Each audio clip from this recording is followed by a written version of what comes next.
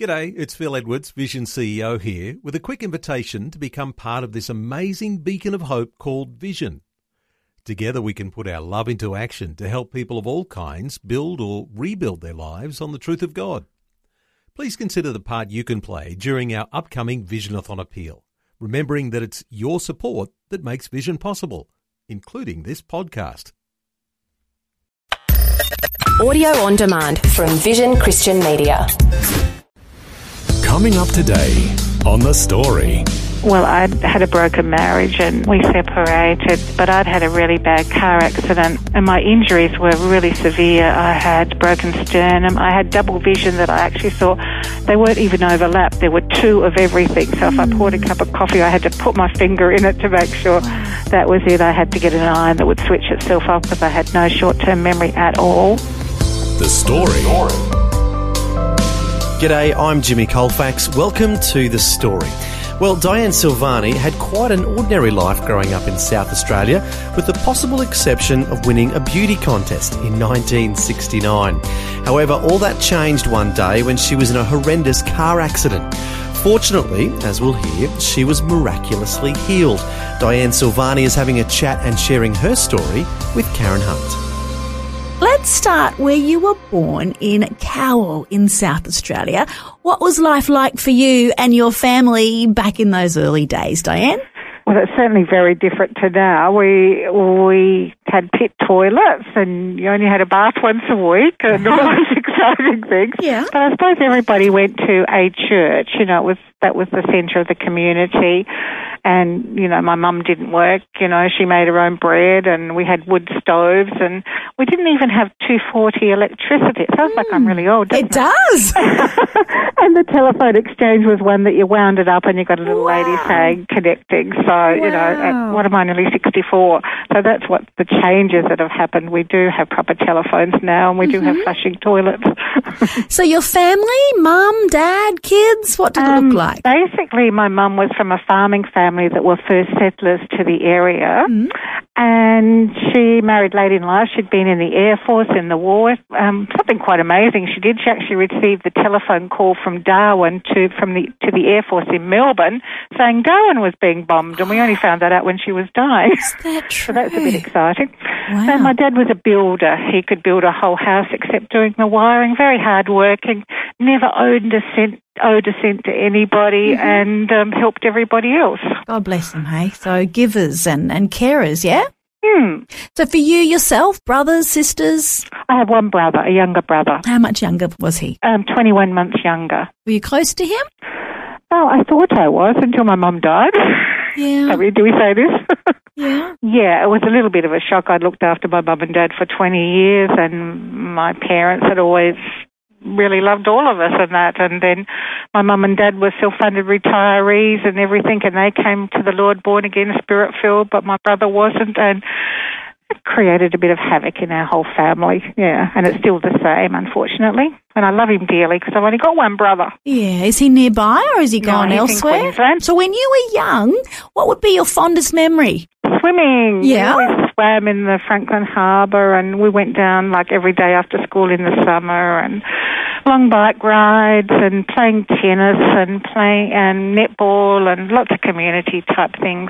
So as a part of the community, a little birdie told me that you happened to have won the Miss Weand'll competition in 1969. Is that accurate? Oh, I did, yes. And I was busy looking around to see who the lady they were pointing at, and it was me. Yeah. And in those days when you won it, you got a trip to Kangaroo Island. How exciting.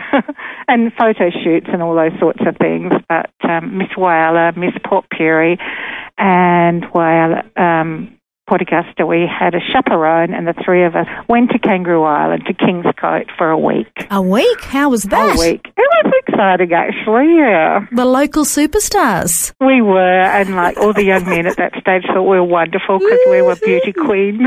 Wow. A beauty queen in your own right. Sounds a little bit like a movie to me. Let's just track back a little bit, Dianne. Before you were 17 and 18, what did you love to do? So other than swimming, other than the beach, what were you good at? What did you enjoy? I used to do a lot of sewing, and in those days you didn't have shops around in our little towns, and so I spent a lot of time sewing for my girlfriends and myself. I guess that was amazing. We had a big family room, so often all the girls would come around to my place. Yeah. You mentioned about your dad and your mum too, and about community involvement. What was your part in community affairs? I suppose in those days you did brownies and girl guides, and my mum was in the local church, the Anglican church, so it was polishing the brass once a week and doing flower arrangements and all those sorts of things as well. But our lives were very full of doing those local things. It was a lovely life, really. You can look back and feel really pleased that you had that sort of upbringing. So what about when you actually finished school? Did you stay local? Did you go away? What did you pursue? At that stage, my family had moved to Weand'll, and obviously that's where I became the beauty queen and all those things. Yeah. Because you couldn't go past year 9. Oh, wow. Okay. Unless you went to Adelaide or to the Cleve High School. And so our family had moved us to Weand'll so that we could get a good education but still stay with the family. Mm-hmm. You mentioned to me before about the boys and the direction that they were always encouraged to go and the way that the girls were encouraged. Share with our listeners what you told me then. It was pretty funny. It's amazing since my mum was such an important career type person. She never married till she was 36, and yet it was in my family that girls weren't educated and boys. My brother's an electronics engineer and went all over the world, and I was sort of, don't worry, you're going to marry a fisherman or a farmer or something like that. And did you worry? I didn't until I realised there was much more for me. Yeah. Than that. You sort of have this awakening. I don't know. I sometimes wonder why I didn't rebel more than I did. Because I didn't. I just accepted it. That's what you knew. So what did you pursue? I was clerical and receptionist and, bookkeeping, all of those sort of things for quite a few years. And then once I married and all those things, I started restudying myself with TAFE and doing different things and becoming a lecturer with TAFE. Well done. When you finished school, you said you went on to do some local reception work and administration. You weren't too old when you married your hubby. Tell us where and how did you meet your husband at 20 years of age? Well, the amazing thing with my husband was I don't know, he turned up. I was having a 16th birthday party for my girlfriend at my place, and he turned up, and he had evidently been eyeing me off for years or something, so he said, and he was an electronics engineer too. And anyway, we ended up getting married about 5 years later, and then 5 years later after that we started having children, and we renovated a couple of houses and did that, and it was all exciting. Yeah, and we've got 3 beautiful children. So those early family years, were they also in Weand'll? They were. They definitely were. And, we did house renovating, as I said, and my husband's family were into drag racing, building rails and funny cars and aortids and all those things, so we all were involved in those sort of things going all over South Australia with these rails and drag cars, and it was a different lifestyle then. It was just so different. And now your 3 kids. They're all in Adelaide. Dianne, help me connect some of your dots. Your daughter's now in the city. You mentioned before about becoming a lecturer in the city. Pick us up on your journey. Yeah, what happened in that part of your life? It's probably quite involved again too. Yeah. I started lecturing with TAFE, training with them, and then I became a lecturer, and eventually I moved to Adelaide.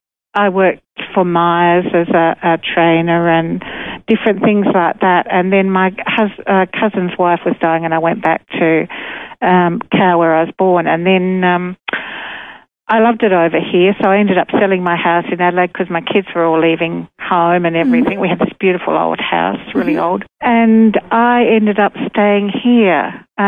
I didn't intend to, but I just love it here so much. And I guess my faith walk is what we really need to be talking about is when I worked for Myers, one of the other managers there, Debbie Kingdom, asked me, and she probably doesn't even know all of this too, if she's listening, said she wanted me to come to church with her. And it was going to a Pentecostal church, and I've never been to a Pentecostal church. And this is so amazing, this bit. I went and I didn't know what to expect because I'd always been brought up Anglican and really hadn't been in any other church ever. And I can tell you with all my heart, Jesus come and sat by me, held my hand so tightly and said, you need to listen to this message. This is the truth. And I didn't dare move the whole church service. And at the end of it, that feeling of him next to me, touching me, sitting there, holding my hand went. And then, then people started talking to me about being born again and spirit-filled and fully immersed, baptized. And that sort of was like a roller coaster event for me over a few months, and I really haven't lost my joy.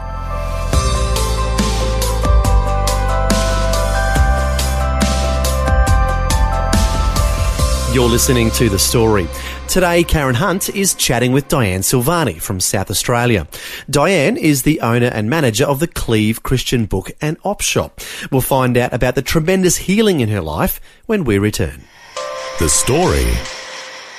If this program has highlighted something you'd like prayer for, we'd love to pray for you. Call 1-800-PRAY-FOR-ME. That's 1-800-772-936. It's a free call. Or text 0401 132 888.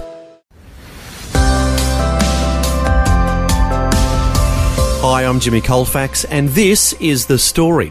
We're continuing with Karen Hunt chatting with Dianne Silvani from South Australia.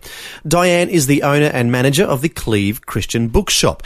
Before the break, we heard how Dianne had a divine encounter with Jesus in church. Now we'll find out what happened next in her life. To you, what does it mean to come alive in Christ? It is the most, I often think back to it. It is, I never want to lose it. That's the whole thing. And I'm just so excited about Jesus every day. And I remember thinking, because in all this process I actually got divorced and there'd been a horrible car accident and all sorts of things that happened in there too. But I thought, why am I in love? There's no one in my life that I'm in love with. And then I realized I was in love with Jesus. And he was talking to me. He was helping me financially. It just sort of happened miraculously. And things started happening that I never even knew existed. But I don't know. I just pray and things happened, and it's good things. And like the bookshop that I have now, it started off, it was given to me. And the day before I'd prayed the Jabez prayer, brought in your tent pegs and all of that. And the next day the shop was given to me. And then I said, well, I haven't got a computer because when I was in Adelaide it was Macintosh. And so I haven't got one that's compatible. And by the end of the day I had one given to me. And it just goes on and on and on and on. And I guess that's not what it's all about, but I've got so much resources that I can help other people financially, physically, and it's all a joy. I'm not saying there's not hardships at times by any means, but I can look back at my life and see all the things that happened were preparing me for what I do now. How did this conversion experience fit in with what was happening in your life and with your marriage at that time? Well, I'd had a broken marriage and we separated, but I'd had a really bad car accident, and I'm a determined lady, and my injuries were really severe. I had broken sternum. I had double vision that I actually saw. They weren't even overlapped. There were two of everything. So if I poured a cup of coffee, I had to put my finger in it to make sure that was it. I had to get a dishwasher. I had to get an iron that would switch itself off because I had no short-term memory at all. When I walked, it was like clomp, clomp, clomp, and when I went to sit on a chair, I just fall the last few centimetres. They hadn't taken my licence off of me, so I would go out driving, and I learnt very carefully to bump into cars and not dent them when I parked and things like that. It was amazing what I'd learned, and they sort of said don't bend because I'd actually broken my back at the top and the bottom, but it was like a hair just holding it together. They didn't know how I still was going like I was. but it was getting harder even though I was working. When I put my foot down on the floor to take a step, there was all spasms going up my back. Dianne, in the crash, were the others in your family also badly hurt? My husband only got a broken big toe. One of my sons got a broken collarbone, and the rest got nothing. Wow. I was in intensive care for about 3 months, I think it was. Yeah. My youngest daughter was only 12 months. She didn't even know me when I came home.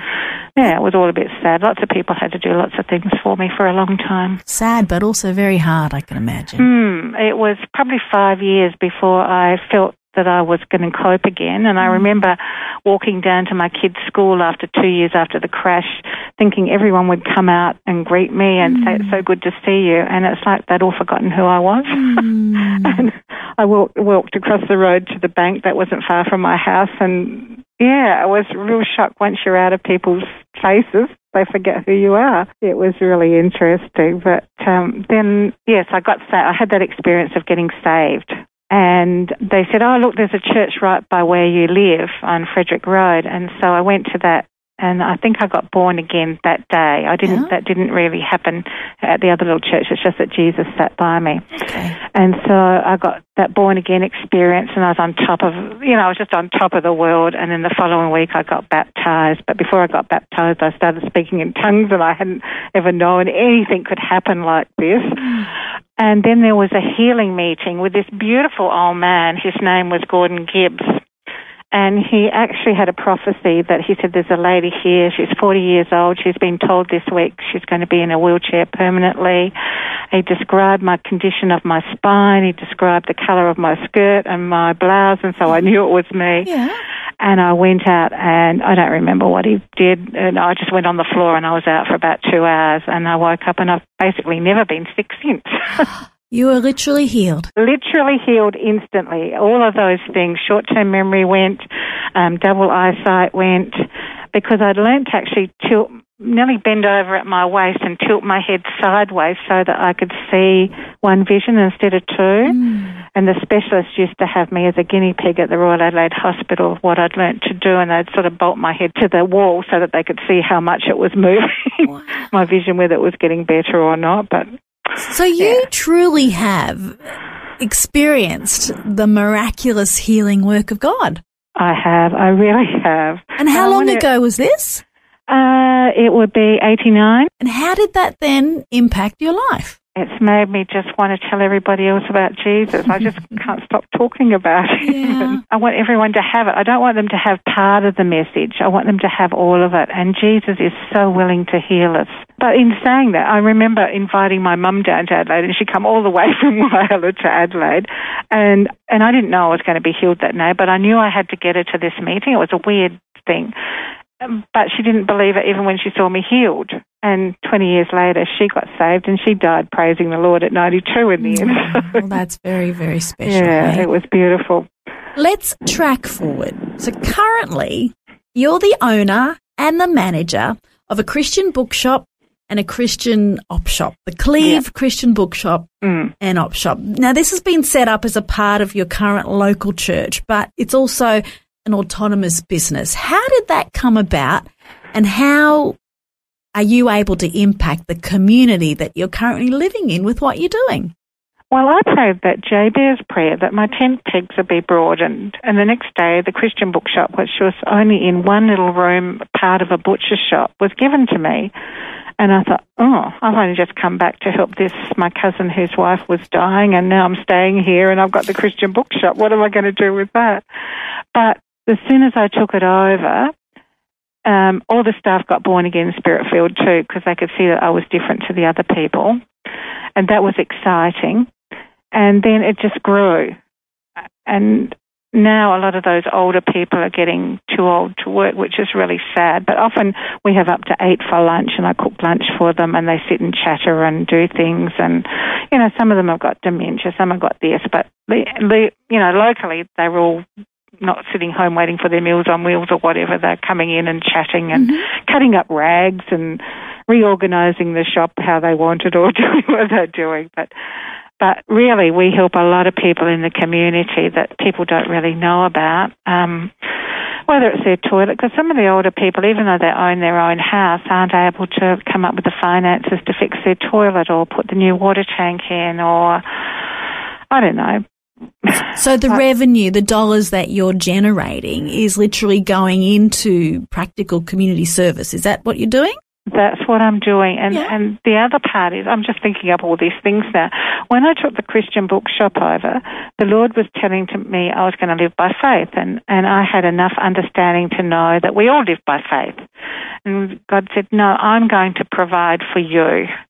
And so then it was like that decision, will I take on the bookshop and live by faith? Anyway, I was walking up to the shop just thinking I'm going to have my last cappuccino, and then I was going to have to live as a pauper. And this lady came up to me and she said, I don't know why I've got to do this, but I've got to give you $5. And that $5, I always keep this memory so strong of me, meant that I wasn't just going to have cappuccinos, I was going to have cream buns as well, which meant I was going to have luxury. Yeah. And from that day on, I've been around the world 5 times. I've been into Israel 4 times. I've been to America. And we've booked trips. And we haven't been now for 4 years. You know, it depends who comes with me. But God just, and this might sound miraculous and really weird, but, you know, the other ladies could confirm it. God said, book your trip.